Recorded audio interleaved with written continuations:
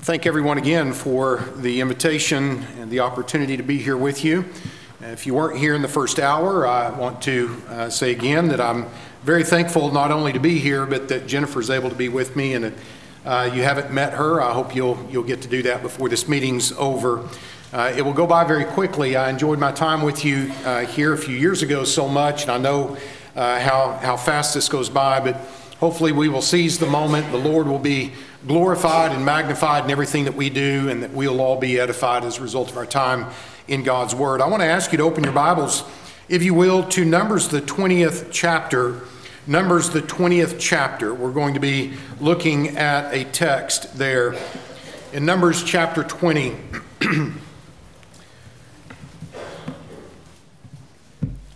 Beginning in verse 1, the scripture says, "Then the children of Israel and the whole congregation came into the wilderness of Zin in the first month, and the people stayed in Kadesh, and Miriam died and was buried there. Now there was no water for the congregation, so they gathered together against Moses and Aaron, and the people contended with Moses and spoke, saying, 'If only we had died when our brethren died before the Lord. Why have you brought up the assembly of the Lord into this wilderness, that we and our animals should die here? And why have you made us come up out of Egypt to bring us to this evil place? It is not a place of grain or figs or vines or pomegranates, nor is there any water to drink.' So Moses and Aaron went from the presence of the assembly to the door of the tabernacle of meeting, and they fell on their faces, and the glory of the Lord appeared to them. Then the Lord spoke to Moses, saying, 'Take the rod, you and your brother Aaron, gather the congregation together, speak to the rock before their eyes, and it will yield its water. Thus you shall bring water for them out of the rock, and give drink to the congregation and to their animals.' Moses took the rod from before the Lord, as he commanded him. And Moses and Aaron gathered the assembly together before the rock, and he said to them, 'Hear now, you rebels, must we bring water for you out of this rock?' Then Moses lifted his hand and struck the rock twice with his rod, and water came out abundantly, and the congregation and their animals drank. Then the Lord spoke to Moses and Aaron, 'Because you did not believe me, to hallow me in the eyes of the children of Israel, therefore you shall not bring this assembly into the land which I have given them.' This was the water of Meribah, because the children of Israel contended with the Lord, and he was hallowed among them." I know you're familiar with this text, but we need to read it one more time so that we can familiarize ourselves with the context of our study this morning. As we think about Moses and the children of Israel having come out of Egypt, I want to tell you that what they did coming out of that land of Egypt was an absolute military and a logistic wonder. An 80-year-old man led and liberated about 3 million people without firing a shot, without drawing a sword. The whole record of their liberation out of that bondage, their deliverance from Egyptian bondage, is absolutely stunning. And I believe that the mighty hand of God is seen from the birth of Moses all the way to Israel's entrance into Canaan. And as we look at our text here, as we just read, we notice some things. First of all, we see the time, the setting, and the background. It was the first month of the 40th year of wandering.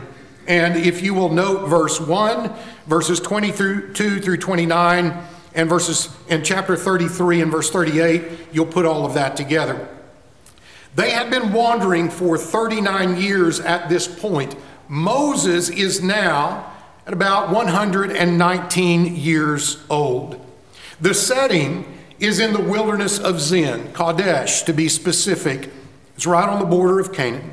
Miriam, the sister of Moses, has just died and been buried. The people are mourning for the great prophetess, and there's no water for the people or the animals to drink. I think it's important, though, that we understand the background, because this isn't the first time that Moses and that God's people had been to this place. As a matter of fact, they had come full circle back to where they were 39 years earlier. Kadesh Barnea, on the border of Canaan, where 39 years earlier Moses sent 12 spies into the land, and Israel was punished for their unbelief. I just want to say that as we begin this study, as we begin to see what transpires, this had to be an emotional place for Moses to return to. You know, any time that we've been to a place where something traumatic has happened, going back there for the first time, it's difficult for us, is it not? I want you to think about the trauma that Moses went through in being told, not because of any sin he committed, but to go back and to wander another 40 years in the wilderness. When we look at this particular event, we see the command, we see the disobedience. I want to say the command was clear. In verse 8, God said, take the rod, you and your brother Aaron, gather the congregation together, and speak to the rock before their eyes. It will yield its water, and thus shall you bring water for them out of the rock. The command was crystal clear and simple. Take the rod, speak to the rock. The disobedience was blatant. So Moses took the rod from before the Lord as he commanded him, and Moses and Aaron gathered the assembly together before the rock. He said to them, hear now, you rebels, must we bring water for you out of this rock? And then Moses lifted his hand and struck the rock twice with his rod, and water came out. He took the rod and he struck the rock. It could not have been clearer. The punishment was swift. In chapter 20 and in verse 12, the Lord spoke to Moses and Aaron and said, because you did not believe me to hallow me in the eyes of the children of Israel, therefore you shall not bring this assembly into the land. Moses pled with the Lord. If you look in Deuteronomy chapter 3, it's interesting in verses 23 through 26, Moses said that he pled with the Lord several times to change his mind, but to no avail. God said, you're not entering in. I believe that there are some lessons here for us. You know, 1 Corinthians tells us that in chapter 10. The New Testament writer is making us aware of the fact that as Paul wrote in the book of Romans in chapter 15 and verse 4 that the things that were written before were written for our learning. And so the Apostle Paul, writing to the Corinthians, takes these events of the children of Israel leading up into their entrance into Canaan, and he said, all of these things happened to them as examples, and they were written down for our admonition, upon whom the ends of the ages have come. There are some lessons to learn from this. We cannot allow them to escape us. What lessons can we learn? Well, there are just a few that I want to share with you this morning. There are more than a few lessons in this, but there are just a few that we have time for this morning. So I ask you to give me your kind attention and look as we go through this text and make some applications of it. One of the first things that I want you to observe with me is one of these, what I call pearls, that as you study through the Bible, you read maybe a story that you've read countless times, and then something stands out to you and you think, wow, there's something there I need to come back to. I need to spend some time on that. I need to study that for just a little bit. And what I want you to notice with me is that as we look at this particular account, notice in Numbers chapter 20 and in verse 12, God spoke to Moses and Aaron and said, because you did not believe me to hallow me in the eyes of the children of Israel, therefore you shall not bring this assembly into the land which I have given them. Notice, he said it's because you did not believe me. And so I want us to notice then this beautiful relationship that the Bible reveals between faith and obedience. Yes, I believe that we'll find this lesson among many other places, but we find this jewel hidden once again in this event in Moses' life.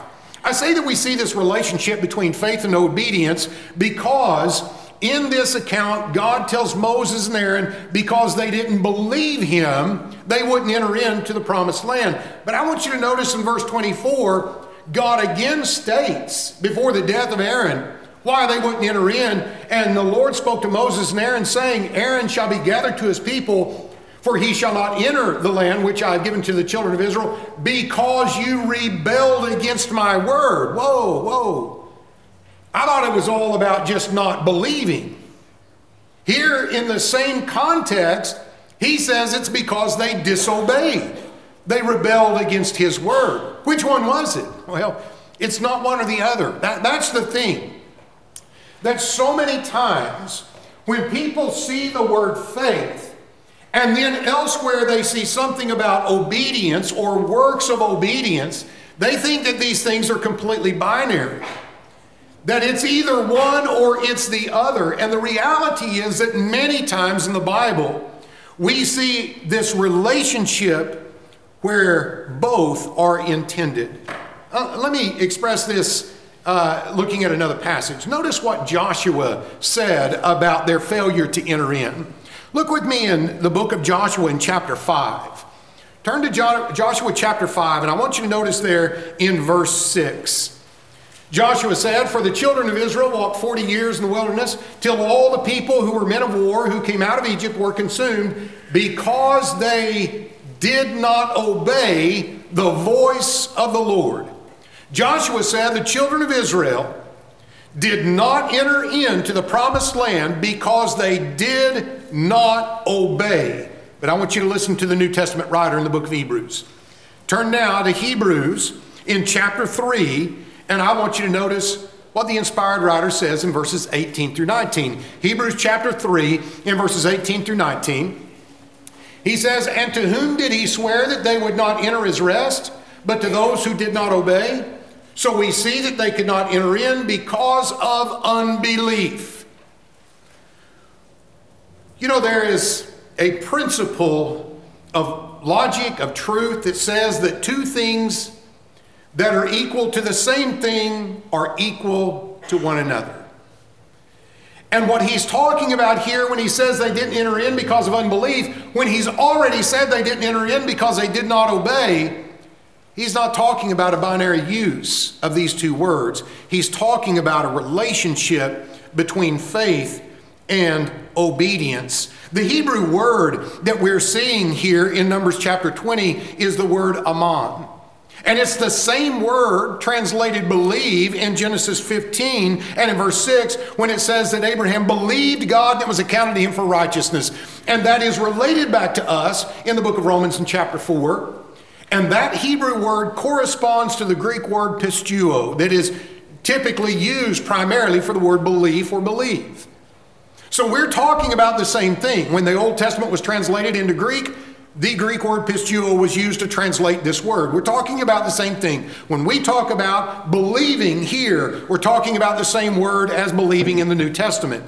And what I'm wanting us to see is that what we have before us is what I would suggest to you is a case of synecdoche. That's a fancy word, but it is a figure of speech. You're familiar with the figure, even though you may not be familiar with the word, but I'm sure that you've heard it at one point or another. Synecdoche is a figure of speech where the part is put for the whole, and we use it all the time. We may not realize that's what we're doing. We use it all the time. For instance, if I said something about the Chiefs won the Super Bowl, I got to get that in, being from Kansas City. The Chiefs won the Super Bowl. I'm not talking about a group of Native American people, of which I am, so no offense there in any way. You know that I'm talking about the Kansas City Chiefs. I don't have to say that, though, do I? We can talk about the Panthers or the Jaguars or the Cowboys. We know, based upon the context, what we're talking about. That's synecdoche, the part that is put for the whole. And there are a number of cases of this. Look in John chapter 3. John chapter 3 is a case in point that I think brings this out so well. And you're familiar with verse 16, John chapter 3 and verse 16, but I want you to back up to verse 14. We're going to read verse 14 down through verse 16 to see the use of this. In John chapter 3, beginning in verse 14, I want you to see there, the Bible says, "And as Moses lifted up the serpent in the wilderness, even so must the Son of Man be lifted up, that whoever believes in him should not perish, but have eternal life. For God so loved the world that he gave his only begotten Son, that whoever believes in him should not perish, but have everlasting life." What is the type antitype in this context? The type is the lifting up of the brazen serpent.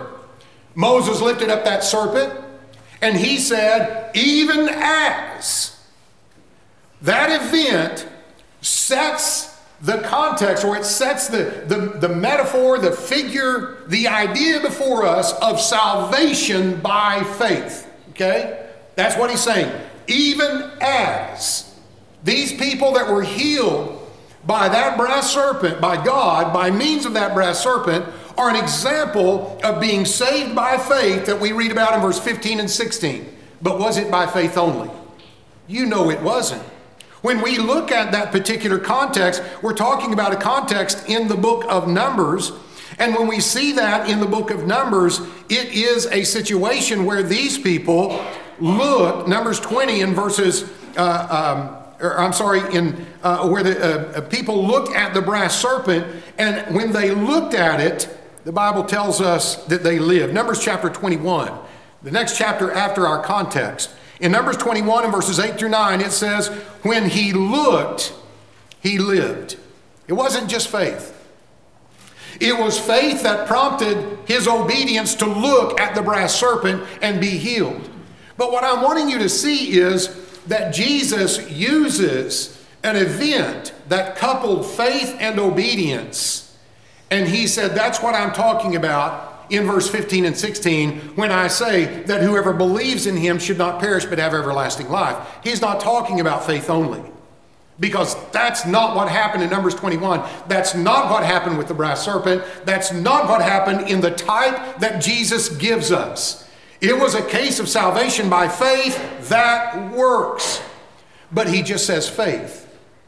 That doesn't mean he's leaving out the obedience in Numbers 21. It means that it is a case of synecdoche, where the part is put for the whole. As a matter of fact, the American Standard Version in John chapter 3 and in verse 36, going back to John 3, in John 3 and 36, the American Standard Version says, he that believeth on the Son hath eternal life, but he that obeyeth not the Son shall not see life. See how the idea of faith and obedience is coupled together in this particular context? That's what he's conveying to us. Living, saving faith is always coupled or joined with obedience. In every case. John 3:36, he that obeyeth not the Son shall not see life. Living, not just faith, but living, saving faith. James 2 tells us that there is such a thing as dead faith. But living, saving faith is always coupled together or joined with obedience. And we see that, as I said, in James chapter 2. Notice with me in James chapter 2, where he says in verse 17, he says, thus also faith by itself, if it does not have works, is dead. I don't know how the Holy Spirit could make a statement any clearer about faith only. Faith by itself, if it does not have works, is dead. Then he says in verse 24 through 26, you see then that a man is justified by works and not by faith only. Rahab is given as an example in verse 25. And then in verse 26, for as the body without the spirit is dead, so faith without works is dead also. What we're seeing in this context then with Moses and with Aaron is that obedience to God's revealed will is the demonstration of living faith. I'm not saying that obedience is faith and faith is obedience. I'm saying that obedience is the demonstration of living, saving faith. And where there is that living, saving faith, it will be coupled together with obedience, and that is the faith that saves, not faith alone. It is faith joined together, demonstrated by obedience. I want you to notice with me in James chapter 2 and in verse 18. He even says, but someone will say, now this is right after he said in verse 17, faith by itself, if it does not have works, is dead. Verse 18, he says, but someone will say, you have faith and I have works. And the writer says, show me your faith without your works, and I will show you my faith by my works. What's he saying there? He's saying that obedience is the demonstration of saving faith. And the most beautiful example of this is there in James 2, starting in verse 21, regarding Abraham, who believed God and it was accounted to him for righteousness. But listen to what James writes. In James 2 and verse 21, he says, was not Abraham our father justified by works when he offered Isaac his son on the altar? Do you see that faith was working together with his works, and by works faith was made perfect or complete in its complete sense, complete including living and saving aspect.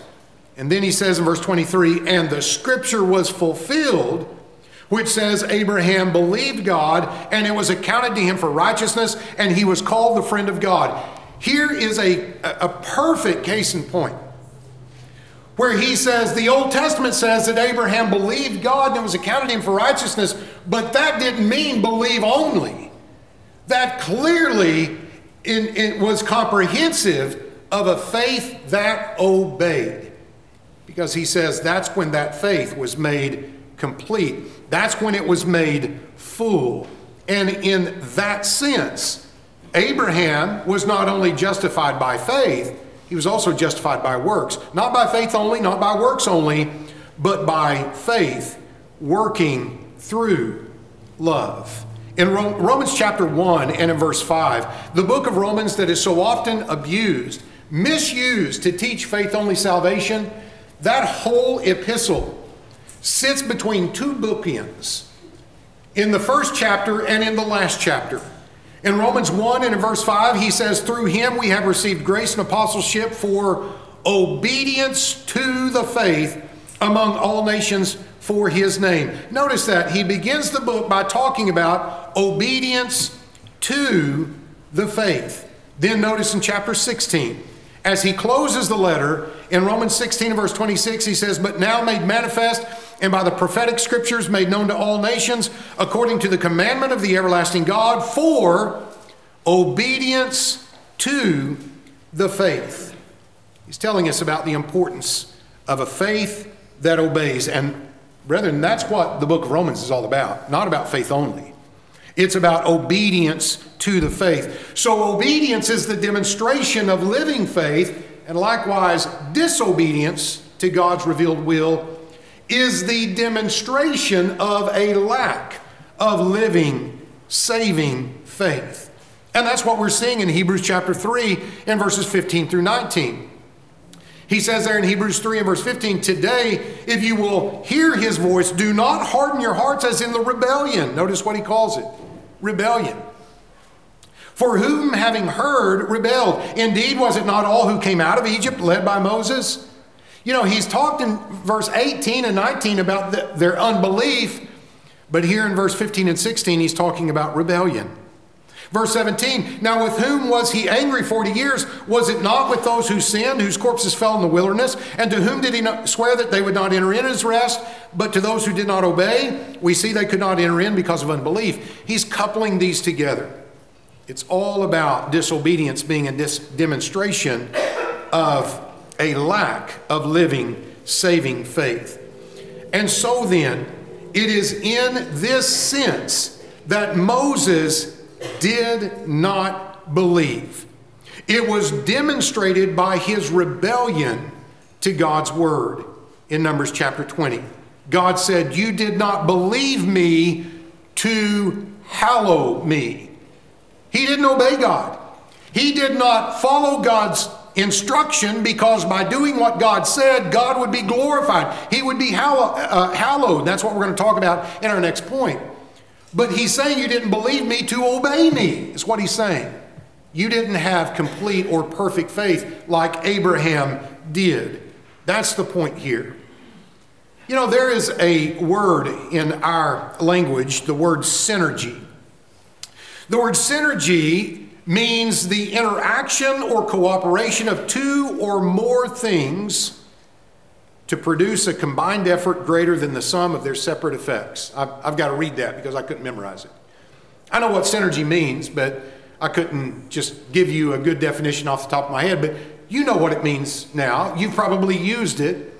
You know the great debate between the ideas of Augustine and Calvin, their ideas of no free will and of God determining everything. The difference between what they believe and taught and what the Bible teaches is the difference between monergism and synergism. They say that it's all of God. It's monergism. It's only one being. God does everything. But the Bible says it's synergism. That God does the lion's share. He does the greater part. We'll see that on Tuesday night. And our part, however minuscule it is, there is a cooperation that we play in believing and confessing and repenting. And that's the idea of synergism, working together.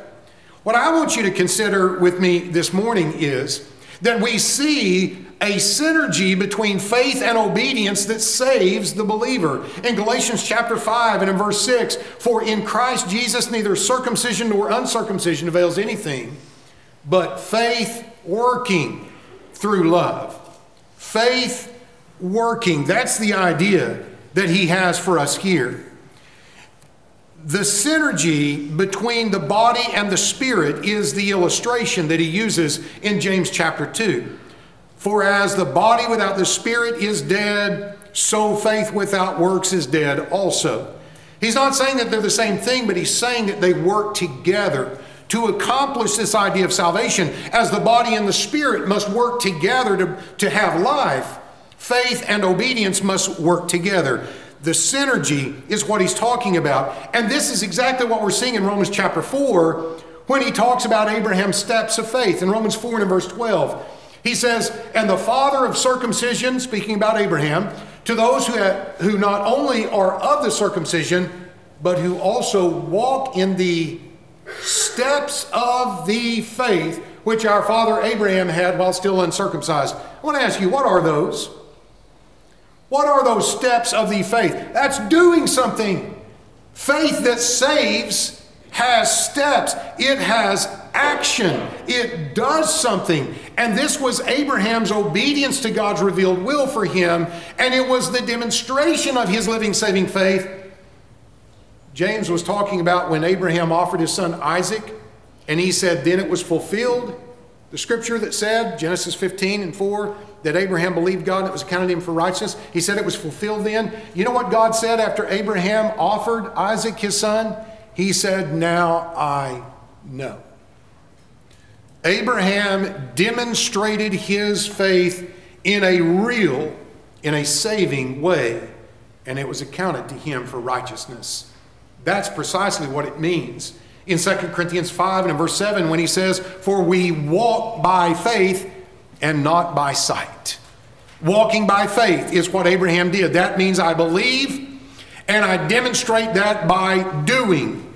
And it's when those two come together that there is righteousness accounted. That's when we are saved. It is this bringing together of faith and obedience. I believe that this context has a beautiful understanding of that relationship. But let me suggest another one quickly. And that is how God is hallowed, glorified, or sanctified. And what we have revealed here is God says that Moses and Aaron did not hallow him in the eyes of the children of Israel. I want you to consider that God is hallowed or glorified. That is, our fear and our reverence is shown by submitting to his will and to his authority. God was not hallowed before the people because Moses did it his way. And it reminds us to a large degree of Aaron's two sons, Nadab and Abihu, who decided to burn the incense their way. They got fire that they had not been authorized to use. In 1 Peter 4 and verse 11, he says, if any man speak, let him speak as the oracles of God. And then he says that God may be glorified in all things. God's glorified when we speak his words, when we do his will. You know, when a coach sends a play in, if they run that play and a touchdown is scored, at least as far as the brilliant mind is concerned, the coach gets the credit for that play, for the wisdom of that play. If the quarterback calls an audible and runs a different play and they score, he gets the glory for that. And what we've got is too many people calling audibles and trying to practice Christianity according to their own wisdom. We've got to do it God's way. And there are a number of reasons, I think, why Moses allowed himself to get caught up in this, but he did not obey God. He added to his word. In Deuteronomy chapter 4, Moses wrote, "You shall not add to the word which I command you," in Deuteronomy 4 and verse 2. I bet that brought chills to him as he wrote this, after he realized he would never enter in. We find the same thing in Revelation 22. In Proverbs 30 and in verse 6, he says, "Do not add to his words, lest he rebuke you and you be found a liar." We must follow his prescribed worship in order to have his blessings. Let me mention another thing about this, and that is, we cannot go back to authority that doesn't apply and reject current applicable instruction. I say that because God had authorized Moses to strike the rock in an earlier situation. In Exodus chapter 17 and verses 5 through 6, I want you to notice there that God told Moses to strike the rock and water came forth. But this authorization did not apply to the current situation because God had replaced it with new instruction. And his new instruction was, speak to the rock. Different people, different instruction. That's not hard to understand, is it? You know, the same thing is true when it comes to those who want to go to the Old Testament, maybe the book of Psalms, to try to authorize the use of instrumental music in worship. There's no doubt God authorized David regarding worship under the Old Covenant in Psalm 150 in verses 4 through 6. He authorized them to use instruments in certain aspects of their worship under the Old Covenant. But we're not under the law of Moses. We're not under that covenant. Different people, different legislation. We're under the law of Christ, the law of faith. And Christ instructs and authorizes us regarding worship under the new covenant for all men. And the only authority we have for music and worship to God is to sing. And to go back to the Old Testament to find instruments is no different than Moses justifying striking the rock because God once said to do it before. There's another thing here in this that I want to mention as well, and that is that the end doesn't justify the means. Did you notice as we read through this event that Moses struck the rock after God said speak to it and water came out of the rock? What I want you to recognize is that good results do not always indicate God's approval. Moses struck the rock, he sinned, but water came forth. That didn't mean that God approved of what he did. We see that God didn't. God said, you didn't hallow me, so I'm going to hallow myself. And he did that by giving the people water and working a miracle at that particular time. But at the same time, he was hallowed by punishing Moses and Aaron for their disobedience. Here's the reason I think that we need to realize this. Because sometimes we're tempted, and some of our brethren even use this excuse to practice things that we have no authority for. You know, back when the Herald of Truth was invented in the minds of men, a church in Abilene, Texas, to spread the gospel, a human organization that churches would send money from their treasury to preach the word of God. The gospel, in many respects, was proclaimed. The television, radio, in print, and no doubt people obeyed the gospel as a result of things that they heard through this arrangement that was unscriptural. The fact that people obeyed the gospel as a result of that did not justify its unauthorized existence. The fact that if we had a pizza dinner here at 5 o'clock to get more young people to hear the gospel, somebody says, well, you've got a lot of people hearing it. Somebody might even obey the gospel. It does not justify the church being involved in something that is not a work of the church, which is social and recreational. The church is not authorized in that realm. But every time that we challenge someone, a brother or a sister, where's your authority for the church kitchens or for the human organizations and the sponsoring church, they'll say, but look at all the good that it does.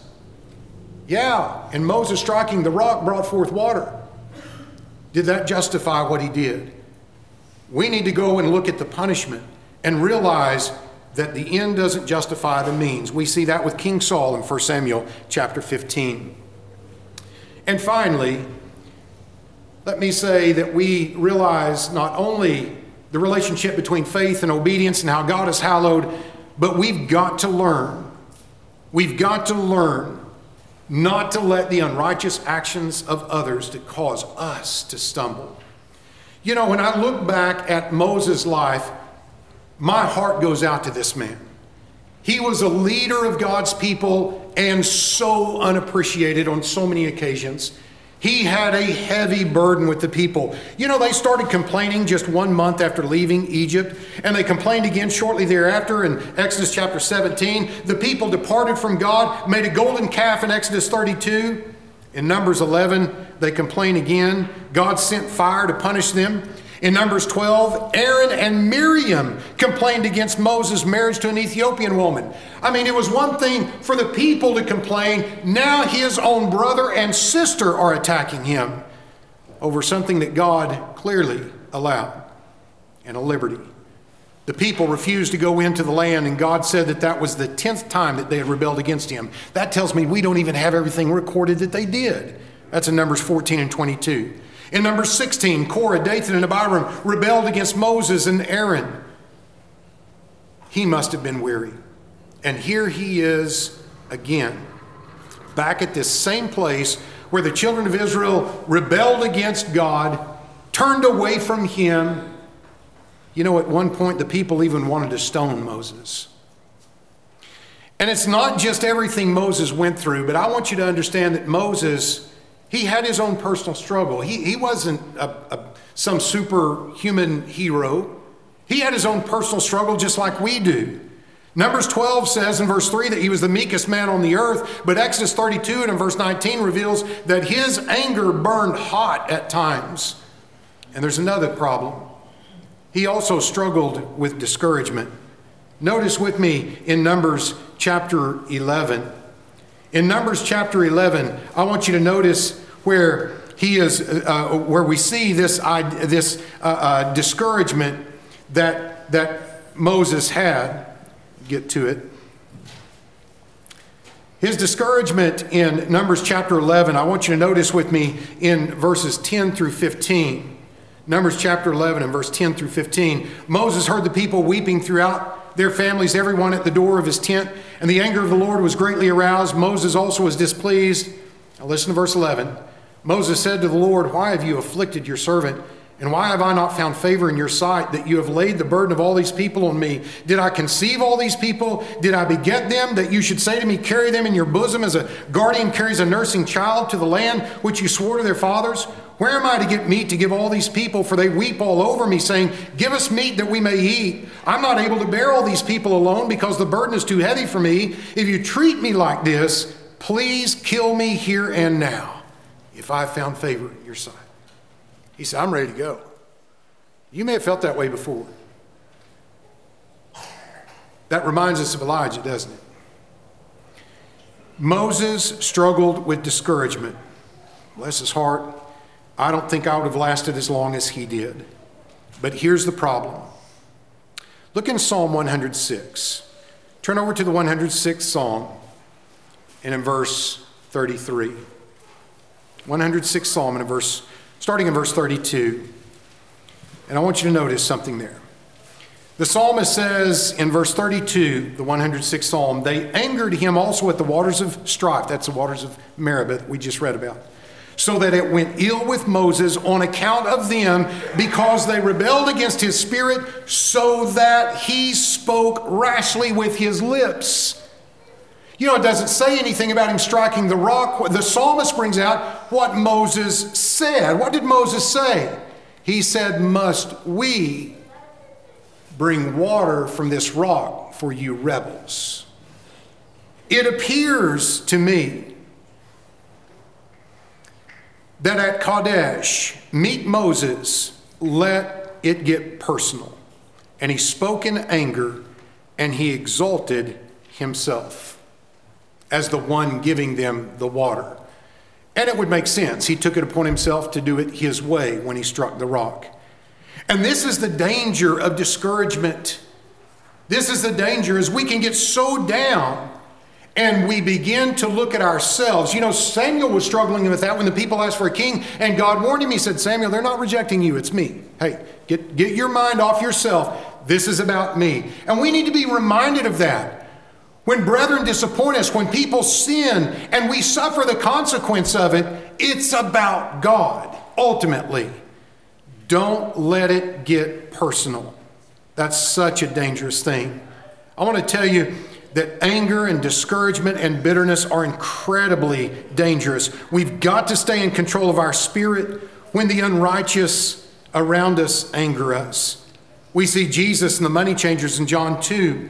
He was defending the cause of God. Phineas and the sinner in the camp in Numbers 25. He was zealous for his God. It was about God. It wasn't about Phineas.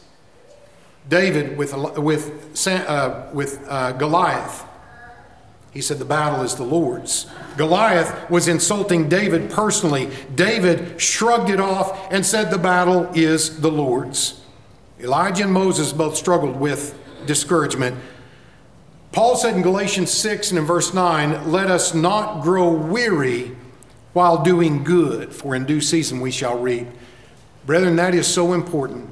Don't grow weary while doing good, and especially in times of suffering. The Hebrew writer in Hebrews 12 and verse 3 says that we need to consider him who endured such hostility from sinners, lest you become weary and discouraged in your souls.